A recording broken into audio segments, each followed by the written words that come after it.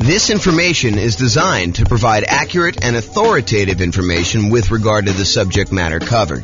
It is offered with the understanding that the presenters are not engaged in rendering legal, accounting, or other professional services. If legal advice or other expert advice is required, the services of a competent professional should be sought. Welcome to the Buffalo Real Estate Investing and Real Estate Financial Planning Podcast.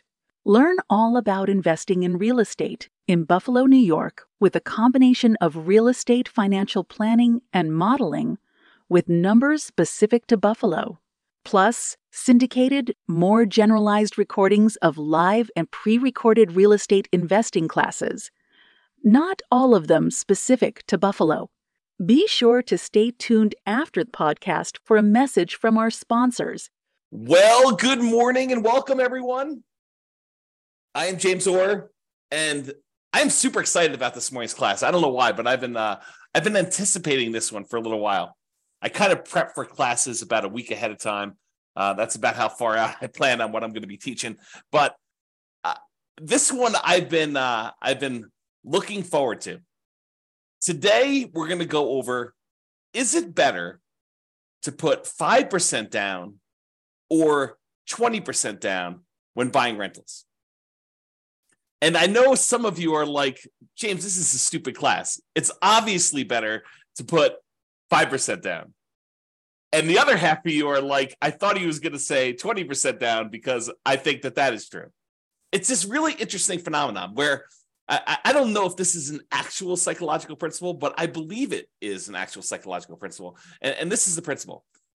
You have a belief, and maybe you're an expert at your own local real estate market, and you've done this math before. You've actually gone through and said, what if I put 5% down and I bought properties for the next, 20 years or so in my local real estate market? Or what if I put 20% down and I bought properties for the next, 20 years or so in my local real estate market? And you prove to yourself conclusively that it is better to do one or the other.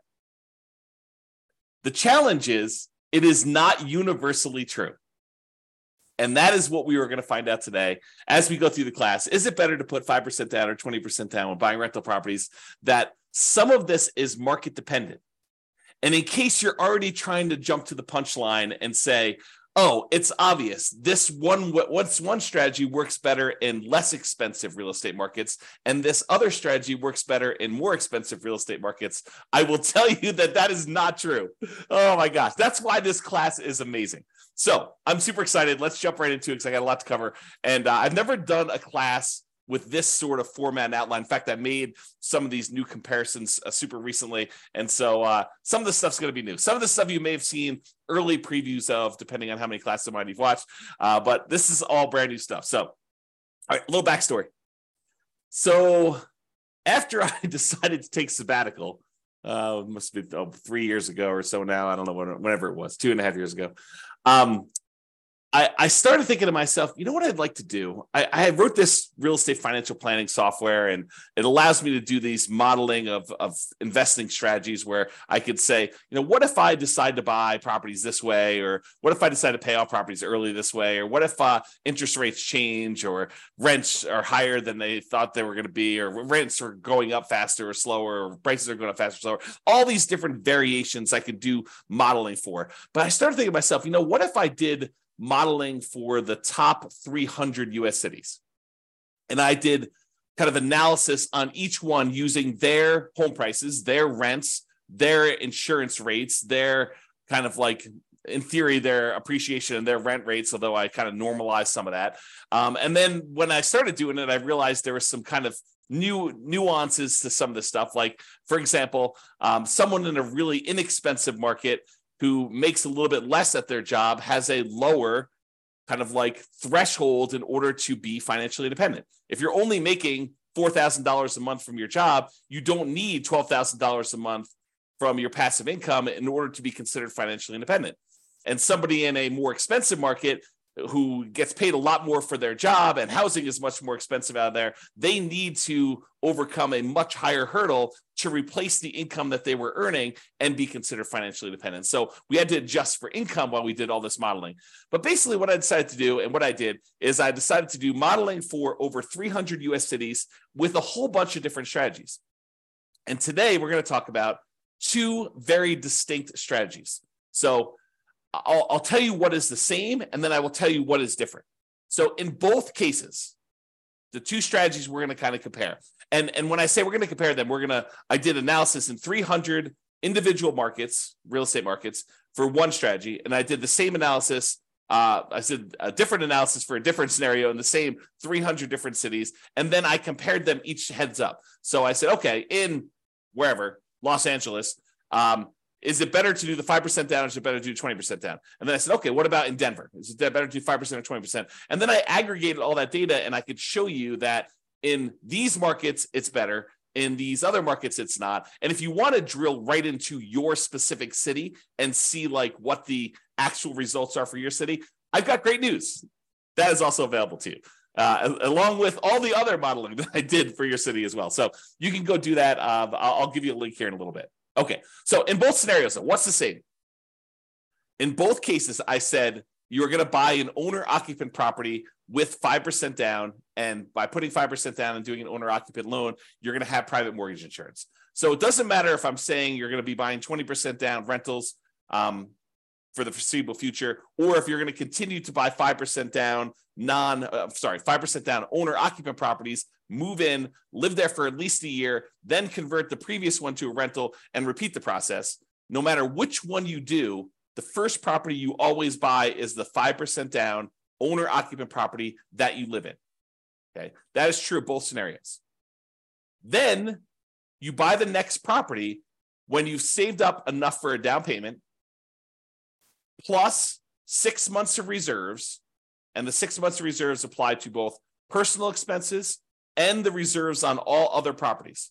So I will not let you buy your next property until you have the down payment you need plus closing costs, plus any reserves, 6 months of reserves on your personal expenses. Take whatever your personal expenses are, make sure you have 6 months of reserves for that, and 6 months of reserves for every other property that you own up to that point. Okay. And you can't qualify for the loans unless you maintain a 45% or lower debt to income ratio. So if you wouldn't be able to get the loan based on debt to income, I say you can't buy it. And so I try to go and do this analysis. And so you can see that some markets that have, I don't know, less than ideal rental economics, it's going to be harder to buy properties than in markets where it's easier to have those rental economics, where the rent to price is better, in other words. And then in both scenarios, I'm saying you're buying up to 10 properties total, one you're going to live in, and then 9 rentals. And then I say you could stop after that point and just wait for rentals to increase if that's what you need to do in order to, like the rents to increase in order for you to achieve financial independence or properties pay off or whatever it takes to do that. Or maybe your owner occupant pays off and that triggers you to be financially independent. Okay, so that's like what is true for both scenarios. Now I break it down into 2 different cases. Number one, where we do the nomad strategy, which is buying a property as an owner occupant, usually with a low down payment with a slightly better interest rate. You move into the property, you live there for at least a year. It's a requirement of the lender. When you get the loan that says you're going to be an owner occupant, you sign something that says you're going to live there for a year. And if you don't, it's loan fraud. So don't try to say, oh, James, I'm going to solve or you have to live in the property for a year. You just say you're going to move in and you don't. No, that's loan fraud. You don't do that. So you put 5% down, you move into the property, you live there for at least a year or until you qualify in the other terms, having the down payment and the reserves and the DTI. And then when you finally do qualify for the next property and you have the money, you buy another rental property, you buy another property as an owner occupant, I should say, you convert the previous one to a rental, and then you repeat this process until you have those 10 properties total. So that is the first strategy where you're putting 5% down in order to buy these. And then the other strategy is that we're going to compare to is buying 20% down rental. So we do the first one, owner occupant, you buy 5% down, you live there, but then you're saving up. It takes you probably a little longer to save up because you have to save up 20% down plus 6 months of reserves, plus your 45% debt to income ratio. So it might take you a little longer to save that up, but in theory, at least your cash flow is better by putting 20% down because you're borrowing less, although the interest rate's slightly better on the 5% down. So it's closer than you think in a lot of cases, but then you wait to do that. Then you have 20% down payment and you buy the next rental when you have the next 20% down payment and you don't move into any of those properties. You live in the same property from the beginning. So there's another weird thing that's going on here. And I don't know if I want to throw a monkey wrench into this whole thing or not, but so this is an interesting phenomenon. And I'm still on the fence as to whether or not I want to go here. I will go here because I'm not driving. So I might as well go there, right? Okay, here we go. So this is the interesting thing that happens. If you think about what it takes to be financially independent. In fact, let me cover this when I go over financial independence, which is on the next slide. In the meantime, there's a link on here for those that are watching the video, realestateFinancialPlanner.com/model. Allows you to see all the different modeling I did in 300 cities. And there's a specific page where I compare doing this nomad strategy, which is to buying the 5% down ones to buying 20% down. So you can see the link on there if you want to go do it. All right. So I'm going to I will remind myself to go over this little interesting quirk thing related to being financially independent and how it could be slightly different in the two different strategies. But let's say this. So one of the things we're going to talk about today is whether or not one strategy gets you to financial independence faster than another strategy. So in order to do that, I need to tell you what being financially independent means mathematically. And so this is my little graphic for showing you kind of, what it means to be financially independent. And really what it comes down to is there's 5 sources of income that counts towards you being financially independent. And for us, being financially independent means replacing the income that the person made in that particular city working their job, but now with income from their investments. Okay. So there's 5 sources. Number 1 source is any net positive cash flow from rental properties. This is the cash flow after all of your expenses. So all the income from the rental properties, rent, and anything else you have. If you had laundry income or rent from a garage that you were renting out, or an RV space that you rented out that you were getting some extra cash flow from, or anything like that, or all the income coming in from the rental property minus all the expenses, including vacancy, the principal and interest on the loan, any taxes, PMI, if you've got PMI, private mortgage insurance, any type of insurance payment on the property, any maintenance, any management on the property, all of those are expenses. So the difference between all of the income and all the expenses is your net positive cash flow. That contributes toward whether or not you are financially independent. That net positive cash flow number, if that exceeds how much you are making from your job, then you're financially independent. I assume you quit your job and you can go on from there. So that's kind of like the trigger for that. So that is one of 5 sources. So that source, plus if you happen to have any extra money invested outside of the rental properties, like anything invested in stocks or bonds, or if you are making hard money loans as a hard money lender yourself, any money that you have outside of the equity in your properties, as an example, that you have invested in these things like stocks, bonds, loans as a lender, or whatever else you've got going on there, times a yearly safe withdrawal rate. If you remember the Trinity study or the 4% rule, if you've heard of that, any money that you have invested times this 4% rule, that would also count towards you being financially independent. So let's say hypothetically, you never get to the point where you qualify with a 45% debt to income ratio and you end up with this big pile of money. Well, the pile of money still counts towards you being financially independent. It just counts in a different way. So while you're waiting to buy the next property, if you save up $1 million, which I don't think happens in this case, we have to go look at each individual city to verify that. But if you saved up $1 million and we use that 4% safe withdrawal rate, then $40,000 per year would be generated by that $1 million invested in stocks or bonds or loans or whatever you're doing with it. And then that would count towards you being financially independent, even if you were not buying rental properties as quickly as you would hope, because you're limited by something. In this case, it probably wouldn't be the money, the down payment or the reserves, but it probably would be the debt to income ratio if this were to happen. Or maybe you buy your 10 rental properties and your 10 rental properties don't quite get you to where you need to be because the cash flow on them happens to be not ideal in your marketplace. And so maybe you have negative cash flow or slightly positive cash flow on those. And then you're saving your money elsewhere from your job because you're continuing to put it away and investing it in whatever it is, the stock market. And then that would count towards your being financially independent as well. So number 1, net positive cash flow from rental properties, plus number 2, invested assets times the safe withdrawal rate. And then there's 3 other sources of passive income that I kind of count. If you get to the point where the person is over 65, you could get Social Security, and your Social Security payments would count towards you being financially independent. Or if you bought any annuities, which in this modeling, I did no annuities at all. So if you had annuities, though, those would count towards you being financially independent. And number 5, if you had a pension from your job, that would count towards you being financially independent. But for our modeling, it's primarily going to be number 1 and number 2, that net positive cash flow and any money you have invested at a safe withdrawal rate. Okay. So that is financial independence. Now, I'm going to talk to you about something else. So here's the interesting thing. Imagine for a minute that you're making $10,000 a month from your job. And so your criteria for being financially independent is now $10,000 a month. And that includes you paying either rent on a property you're living in, or if you happen to buy a house and you're paying a mortgage on it, the mortgage payment on the property that you're living in. Because in order for you to kind of maintain your lifestyle in retirement, you need to have that mortgage payment that for the property you're renting and living in yourself, or the mortgage payments, did I say mortgage payment? The rent you're paying on the property that you're renting and living in yourself, or the mortgage payment on the property that you bought and you're living in.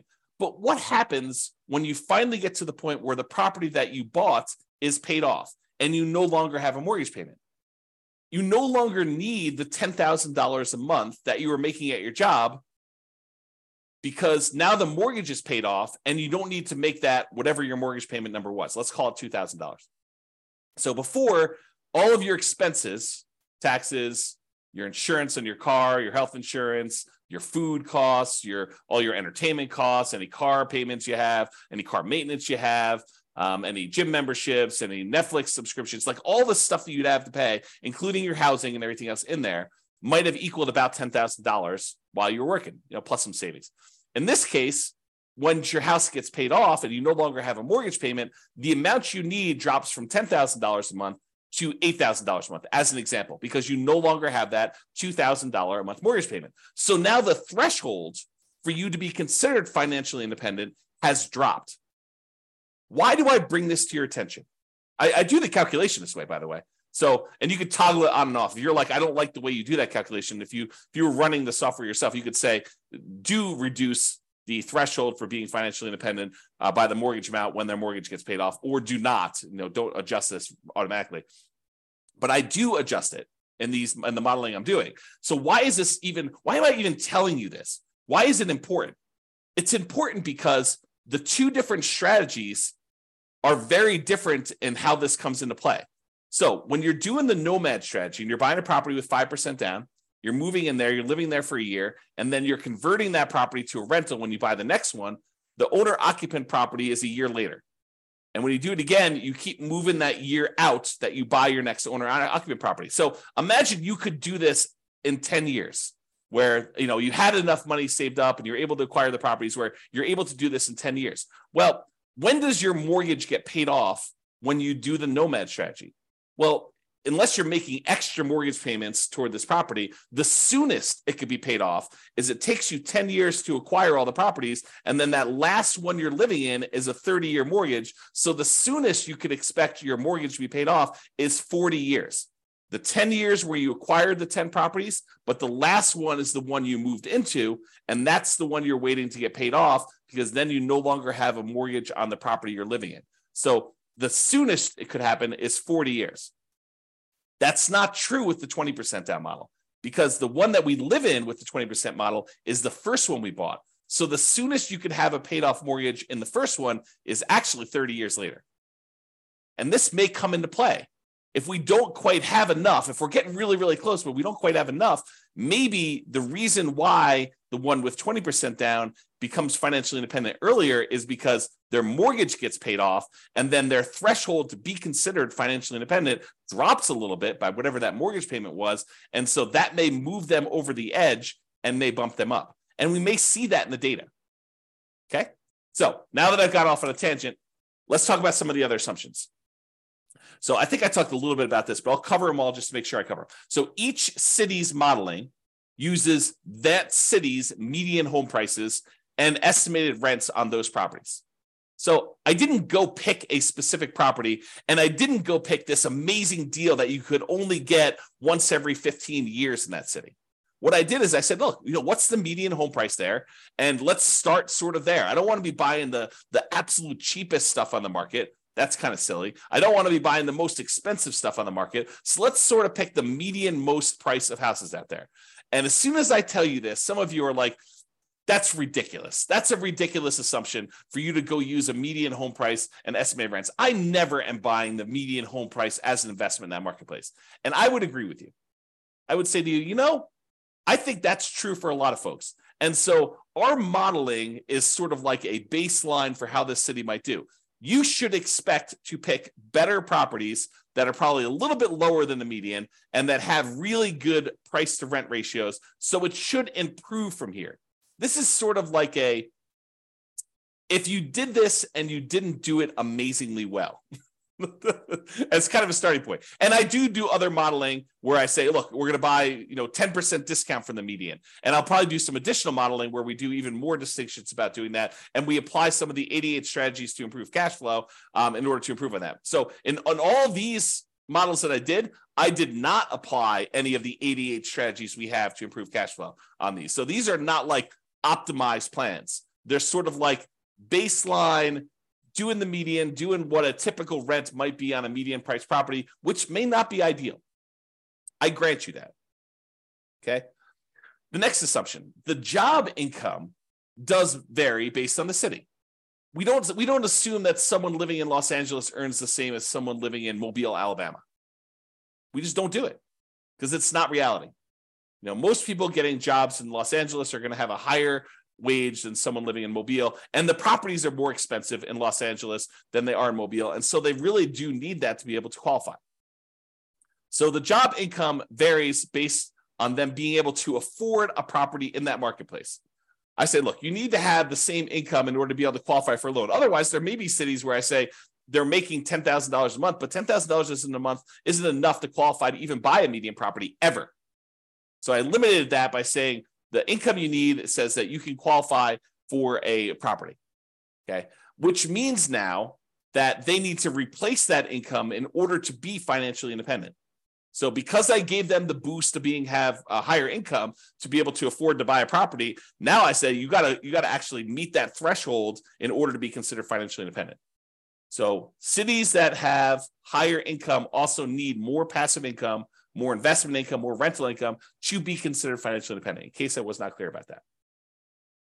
And we assume, the other assumption we have, is we assume that everyone starts with just enough money in down payment to buy that 5% down owner-occupant property with closing costs, which I assume to be 7% of the price of properties in their marketplace with a minimum of $10K.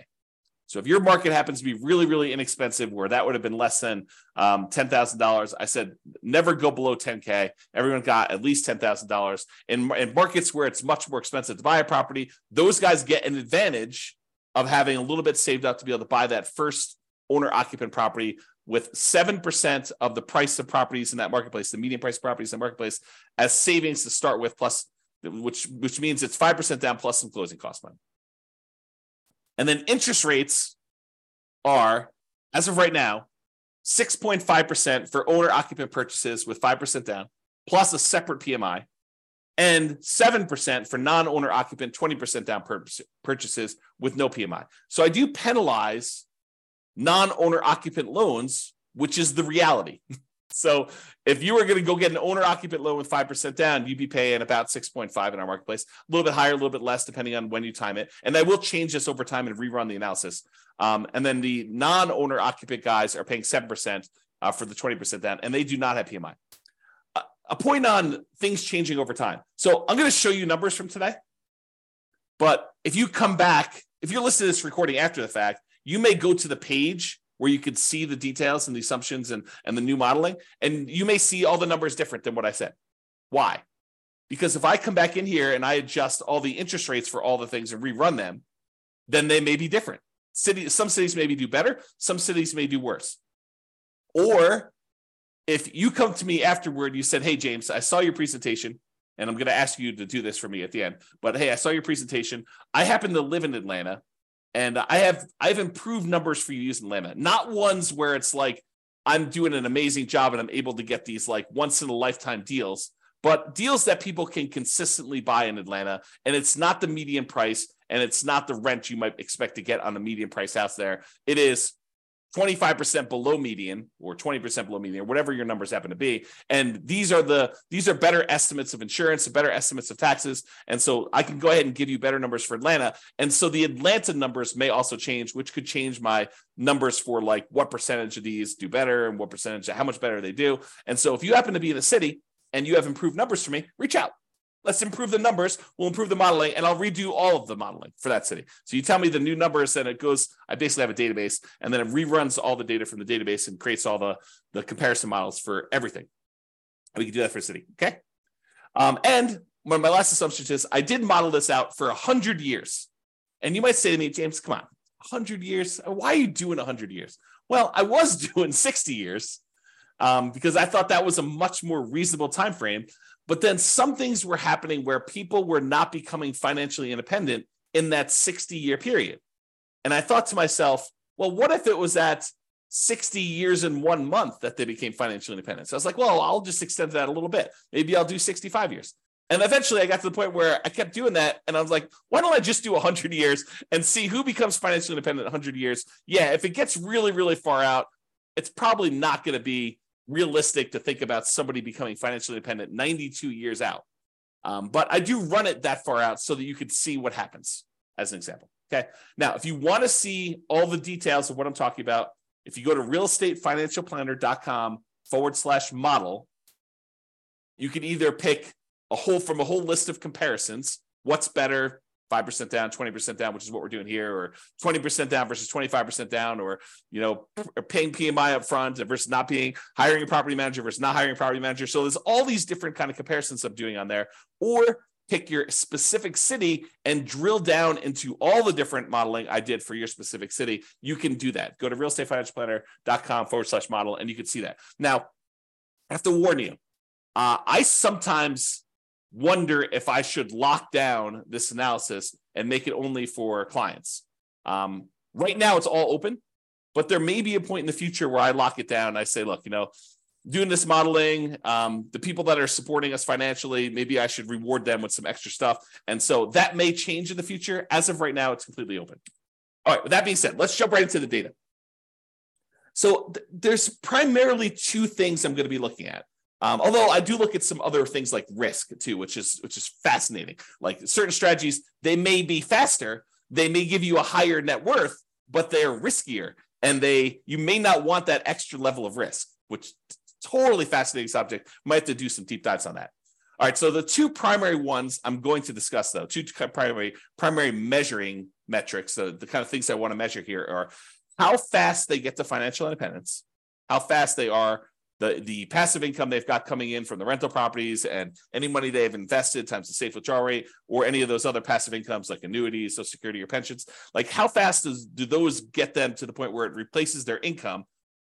And secondly, net worth.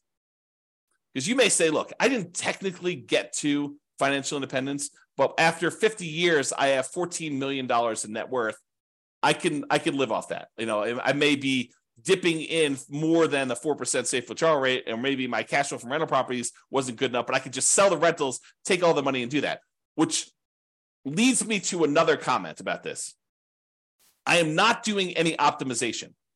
There are strategies where you buy more properties than you need and you sell off some of them to pay off the remaining to improve your cash flow enough where that will trigger you being financially independent. I did not do that here. And that is a legit strategy for doing this.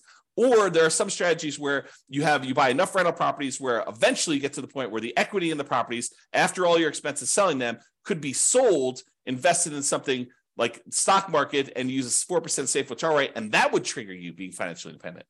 Or maybe taking some of the extra cash you have on the sideline and paying down the mortgages that you have, paying them off, using that money, and that might trigger you being financially independent faster than these ones. This is sort of like plain vanilla versions of 5% down nomad or 20% down non-owner occupant. So with these plain vanilla versions, that's what we're covering today. All the additional modeling I do later where I talk about, should you do this versus this and how much difference does that make? We're going to go over all that over time, not today, but that will be addressed and discussed, and we'll kind of get there. Okay, so I told you there were two things we're measuring.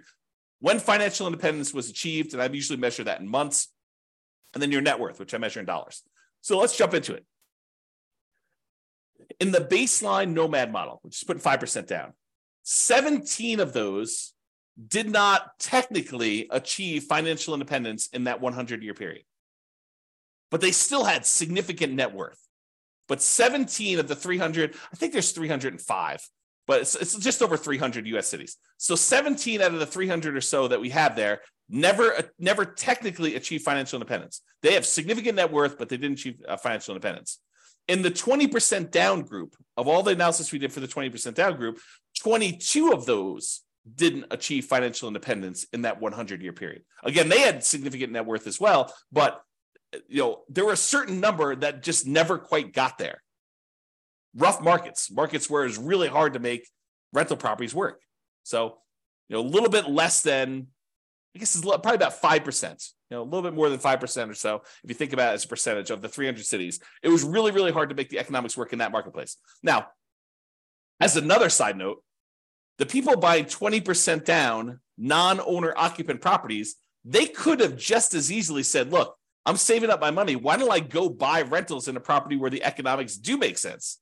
I could have bought properties in a property where cash flow made a lot more sense than buying in the market where it's really, really hard to make cash flow. I didn't model that, but that's a reality, right? You can't quite do that with the nomad strategy because you're putting 5% down and you're moving into the properties and living there. Unless you plan on living in the other city, you're not going to be able to do it remotely, right? But the 20% down one, you could have, okay? There were 17 cities where both of them never achieved financial independence. So all 17 of the ones where nomad didn't work, it didn't work for 20% down either. And then in addition to that, there were 5 more with the 20% down where that didn't work. And these were markets where it was exceptionally hard to make real estate investing work with our current assumptions. Remember, not doing amazing stuff, not doing 88 strategies to improve cash flow, not doing any of that stuff. So this is sort of like the baseline sort of, not worst case scenario, but like medium sort of case scenario where I'm not really trying that hard in order to make this work. Okay, so here's the numbers though. 20% down achieved financial independence faster in 171 cities. So more than half the time, it was better to do 20% down. But what's fascinating about that is for the people that were saying like, oh, it's obvious, James, 20% down is always better. You feel vindicated. You feel like, yeah, see, James, 171 cities. Well, not so fast because 97 cities, it was faster to do nomad. Mind exploded because it's crazy to think about this. There are some cities where you would be better off doing 20% down, and there are some cities where you would have been better off doing the nomad strategy in order to achieve financial independence faster. And in 37 cities, it didn't make any difference at all. It was exactly the same amount of time, whether you did 20% down or 5% down. So in 37 cases, it didn't matter. You could have chose whatever you want to. So about 10% of the time, a little bit more than 10% of the time, it didn't matter which one you choose. Pick either one you want. But in 171 cities, a little bit more than half the time, you would have been better off doing 20% down. In about a third of the cases, you would have been better off doing nomad. That's crazy. That's really crazy, right? This is the same data broken out a different way. So the red sections show you how many of the cities achieve financial independence in this sort of time frame. So there were about 5 nomad cities where people were doing the nomad, that they achieved financial independence in less than 100 months. Only took them about 100 months to be financially independent doing the nomad strategy in that particular city, which is crazy. But there's only 5 cities like that. There were about, I don't know, whatever this is, 13 cities where it took just over 100 months, probably in the 100 to 150 months. And then there were 15 cities where it was in that, I don't know, 130 to 160, 130 months to 160 months. So about 10 years to whatever that is, 14 years, somewhere in that ballpark for doing that. And then it kind of goes down a little bit and it kind of goes up here. But there's some other stuff here. So remember what we said with the nomad, the fastest they could actually pay off a property would be about 40 years. 40 years is about 480 months, if my math is right. And so we do see a little bump up here with some cities that could be financially independent there. And maybe some of them took a little longer than that, exactly 10 years to acquire the property. So we do see a little bump up for the nomad ones here, where we see a larger number of them being financially independent just after that kind of like 40-year period, which we'd expect. And there were some that took a long time, but not that many. It's a relatively small number that took more than this really long time to get that. Now, the gray lines are the 20% down ones. So similarly, there were 5 ones who were putting 20% down. They achieved financial independence really, really fast. Less than probably 5 years. Their requirements weren't that hard to be financially independent doing that. And then there are a whole bunch here that kind of like increased over time, and you can see where they are. Now, just visually looking at it, it's kind of hard to do, but visually looking at it, it almost looks like 20% down shifts a little tiny bit to the left. So my gut feeling, just glancing at this and not doing any math on it, and I could be totally wrong about this, it seems as though 20% down is the tiniest bit faster, the tiniest bit shifted to the left, where we front load like how many months it takes to be financially independent. All right. Now, before, remember I asked you, you're like, so James, it's obvious it's the more expensive cities that are the ones where it's harder to be financially independent. And so those are the ones where it's better to do whatever strategy you think is true, right? Which I'm going to show you is probably not true, okay? So this is a chart showing you how much faster one strategy is over another. And so I'll describe what's going on here by taking like one dot here. So let's just take this dot. So in this city, because it's green means that 20% down was better by that many months. So in this dot, putting 20% down was about a little bit less than 50 months faster, a little bit more than 4 years faster to do 20% down than doing Nomad. And that is a city where the home prices are about $400,000, because this shows you how expensive the properties were in that market at the start. So the dots that are over here are expensive markets. The dots that are over here are less expensive markets. And if they're green, it means that 20% down was better by that number of months. In most cases, it's going to be less than 4 years difference. Well, 4 years faster, because this is the 50-month range. So 20% down was less than 4 years faster in most of these dots. Versus over here, where the dots are red, that means that Nomad was faster by this number of months. In this case, right here, this is about, 70 months faster. So in a market that was a little bit less than $250,000 properties, Nomad was about, 7 years or so faster. Seems like, whoops, I clicked on the button. And so you got to get a feel. And then these gray dots are on the zero line where those are exactly the same.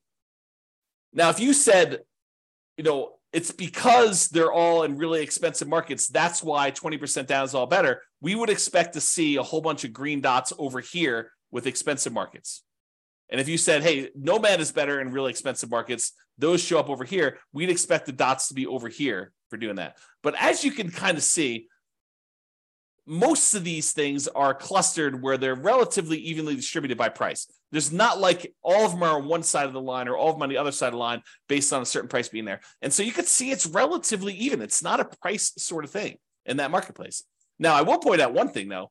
There are times when Nomad is a lot faster, a lot of number of months difference, where most of the time, the 20% down, well, it may be faster. It's not that much faster, less than 4 years.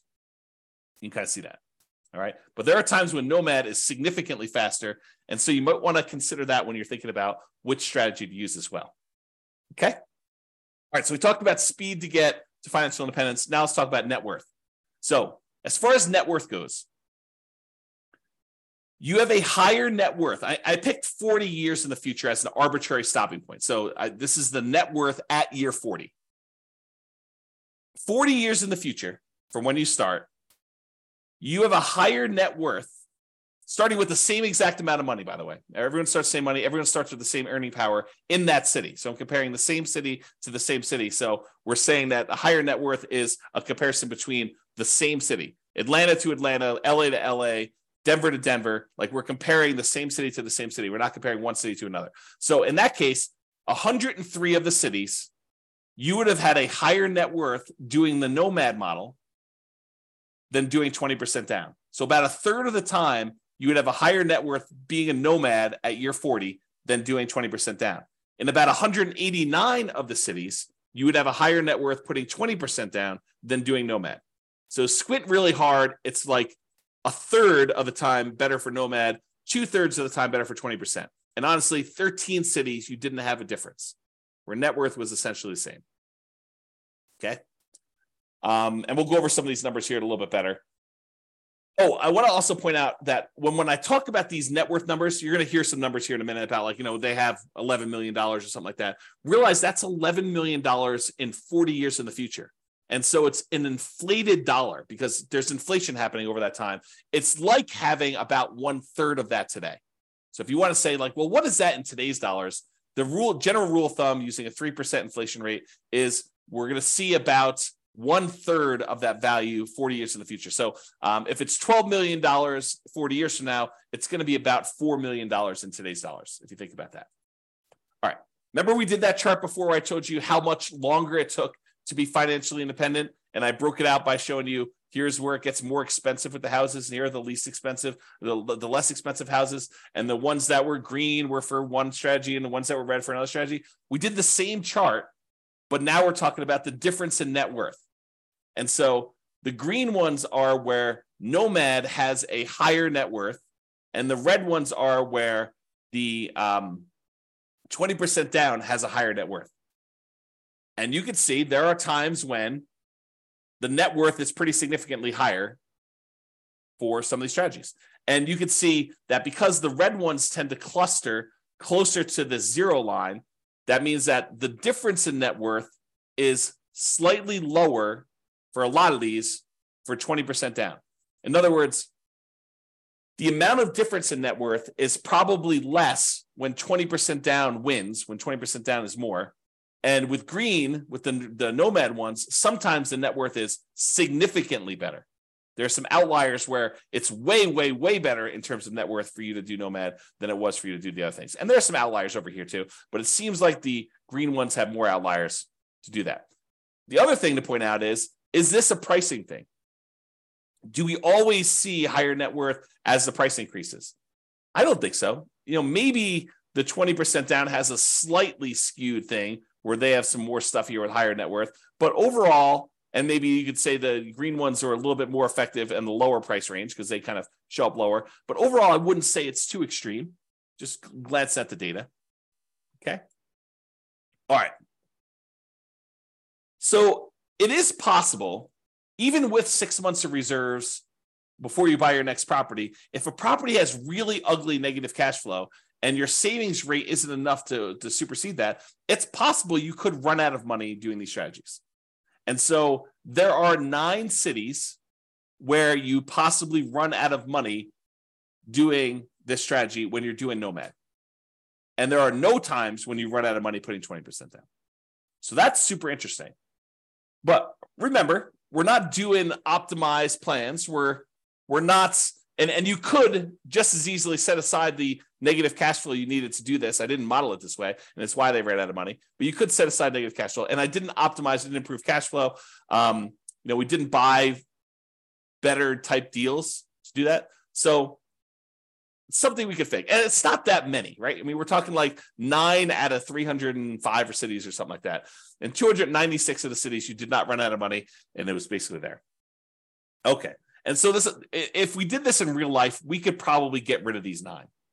But because I modeled them and I did just really, really fixed programmatic investing strategy, that's why you ran out of money. Okay.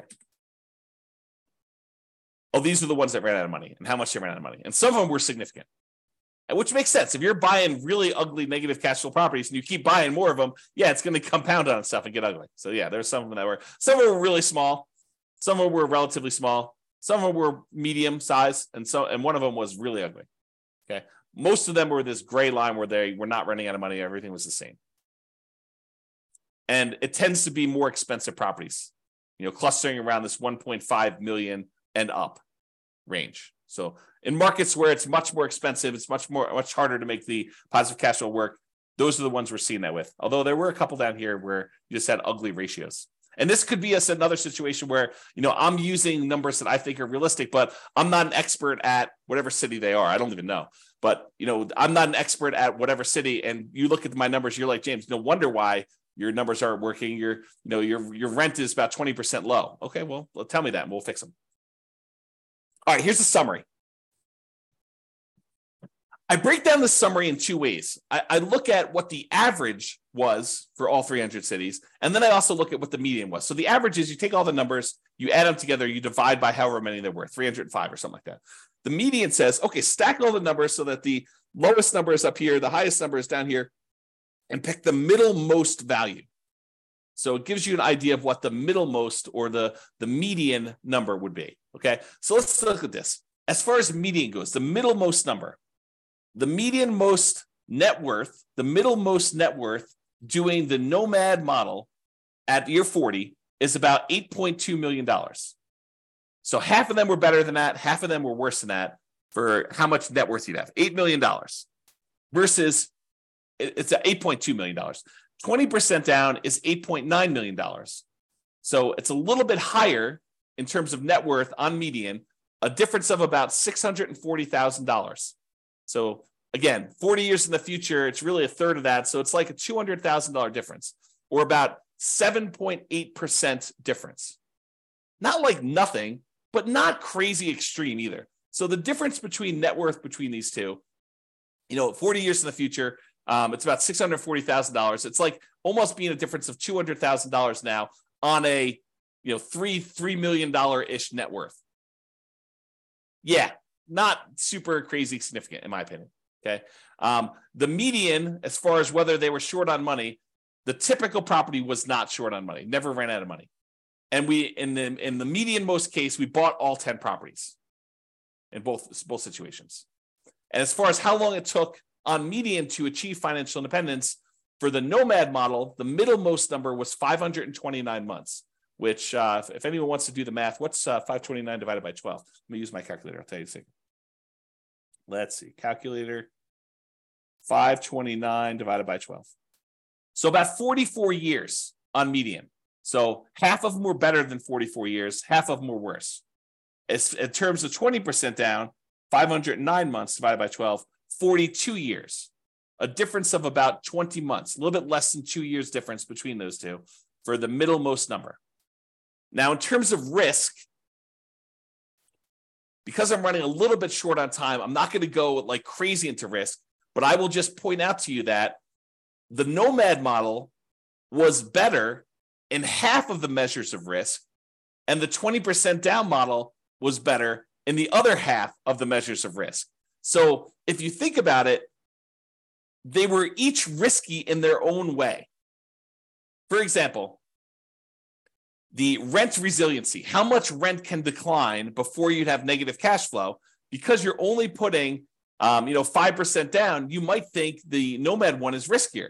But it turns out it's actually slightly less risky because we're measuring the risk over the entire period of time.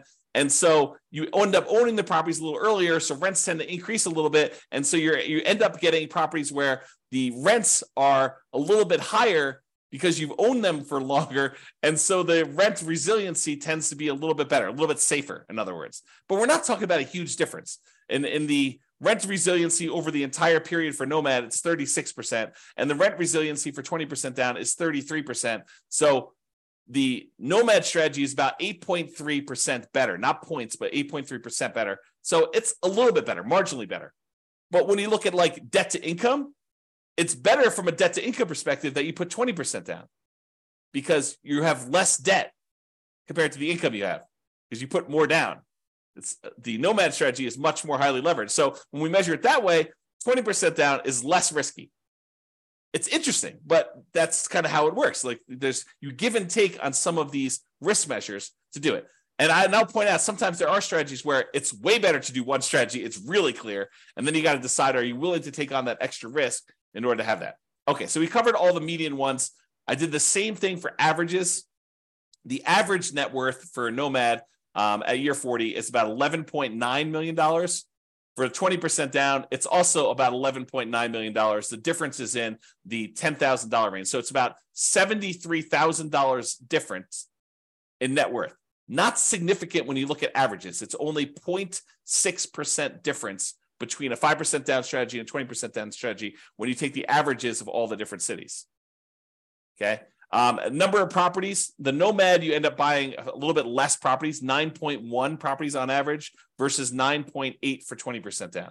Again, not that significant of a difference. In terms of the months before financial independence is achieved. 547 months on average for Nomad versus 544 months for 20% down. It's only 2.6 months difference on average. That's really very similar. I mean, that's like a rounding error in whether one person increases rent on a property early or not. It's really not that big of a difference at all. So they're interchangeable. And again, it's very similar risk. 3 out of the 6 measures of risk, it's better to do Nomad, and 3 out of the 6 measures of risk, it's better to do 20% down. Kind of interesting. It's much closer than I think a lot of people would have thought. All right, I've been talking about this throughout the presentation, but I have a slide on it. So we're using a median property price, and we're using sort of like the rent for what that median property price would be. You could apply all of the 88, or some of the 88 strategies, never apply all of them. Some of the 88 strategies we have to improve cash flow to improve on these numbers. So these are not like best case scenario by any means. We're basically using median price properties and what rent might be on those in each market. You should be able to choose and do better. And I do model some of those improvements and see the impact. If you go to the models page, you can look at those. If you're an expert at your local market, this is my call to action to you. If you're an expert at your local market and you want to help improve my numbers for your local market, just reach out via email and I can make an update to the numbers in the database and I can rerun all the scenarios for your market to improve them. I assume it's improving. Maybe it's making them worse. I'm not trying to show you best case. That is never my intention. So don't email me and say, James, here's the property I just bought. It's a freaking amazing deal. Because I don't care. I don't care I care great job, dude, the amazing deal. But I don't care for running my numbers based on your amazing deal because no one else can replicate your amazing deal. You may not be able to even replicate your amazing deal. You want to go to buy 12 of those? Good luck. And that's the problem. I don't want to use these amazing best case numbers because I don't want it to be hey, James, where can I get the deals you're showing on the website? Because those are crazy good numbers. And I would buy those all day long if I could find them. Yeah, we're not trying to do that. We're trying to do the types of properties that any real estate investor in that market could get and expect to achieve. Okay, so if you have those numbers, reach out to me and we'll do some updates. Local market limitations. So if you're nomading, and I talked about this before, moving into each property, you must be buying properties in your local market. You can't do nomad remotely. You can't be moving into properties in another city. But if you're buying non-owner occupant properties, which is 20% down, you could buy those in markets with better cash flow economics. So if you're in a market where it's one of the really ugly ones where you're going to run out of money with the baseline stuff, say, maybe I shouldn't be buying properties in this market where properties are $2 million and you only make $2,000 a month in cash flow. That's an exaggeration. That doesn't exist, or maybe it does. But basically, I'm not telling you to do those. You could go choose another market where the economics are better with 20% down. You don't need to invest in your local market in that case. All right, so in conclusion, this is awesome. I don't know. I love this stuff. If you guys love it, reach out to me. If you don't love it, maybe don't tell me because I love it so much. All right, so in conclusion, in our current market conditions, the price, the interest rates, the rents, in 300 plus U.S. markets using less than ideal median price to rent properties, putting 20% down is probably slightly better in terms of net worth and speed to financial independence. Not by a lot, though, right? That the market does matter, though. In some markets, Nomad is faster, more profitable, and arguably better. So you can't automatically say X is better. I will tell you, I occasionally read or hear about something where someone makes these statements of fact, it's always better to put 25% down or 20% down, or it's always better to manage your properties yourself. I don't know. There's a lot of things in life that are not as clear, clean cut, perfect lines. It's universally better in all situations. I think there's a lot of nuance. I think that's part of what I like about this class is it shows you that, hey, sometimes it's better to nomad. Sometimes it's better to do 20% down, and your market may have an impact on that. In terms of resiliency to market conditions over the entire 100-year modeling period, nomad is slightly less risky. We talked about that, the resiliency part. Although not shown in the presentation, nomad tends to shift risk earlier and becomes less risky later on. It doesn't show you this in this presentation, but as far as nomad goes, nomad tends to compress your risk into the earlier parts of your investing strategy and tends to make it less risky later on. In terms of measuring the risk associated with debt, it's split. In some ways, nomad is less risky, tends to have more liquidity, especially later on. But in terms of debt to net worth and debt to income, nomad is riskier because you're putting less down and you have more leverage. And you tend to have more months of reserves when putting 20% down. It's best if you look closer at your specific market and apply as many of the 88 cash flow improving strategies as practically possible to improve on your implementation. That is all I have for you. I hope you enjoyed this. I thought it was awesome. I enjoyed kind of doing classes like this. You probably should expect some more of these where I kind of compare lots of different strategies over time and we kind of deep dive in this. But in addition to that, go dive into your own specific market to see how this all plays out and look at the analysis. And if you need help with stuff like that, reach out to me via email. All right. That's all for now. This has been James Orr. Bye-bye for now. With home prices up, mortgage interest rates up, and rents up, but not quite enough to counteract the higher prices and interest rates, cash flow on rental properties in Buffalo is harder than ever. Book a call with the Real Estate Financial Planner to apply our proprietary 88 strategies to improve cash flow on your rentals. See the show notes for a link to schedule your call and improve your cash flow today. If you're a real estate agent, lender, or professional in Buffalo that wants to help our real estate investor listeners, consider reaching out to learn about collaboration opportunities with this podcast. We'd love to add more value to our listeners by having you assist our investors buy, sell, and finance their real estate investments. See the show notes to schedule a call to discuss collaboration opportunities.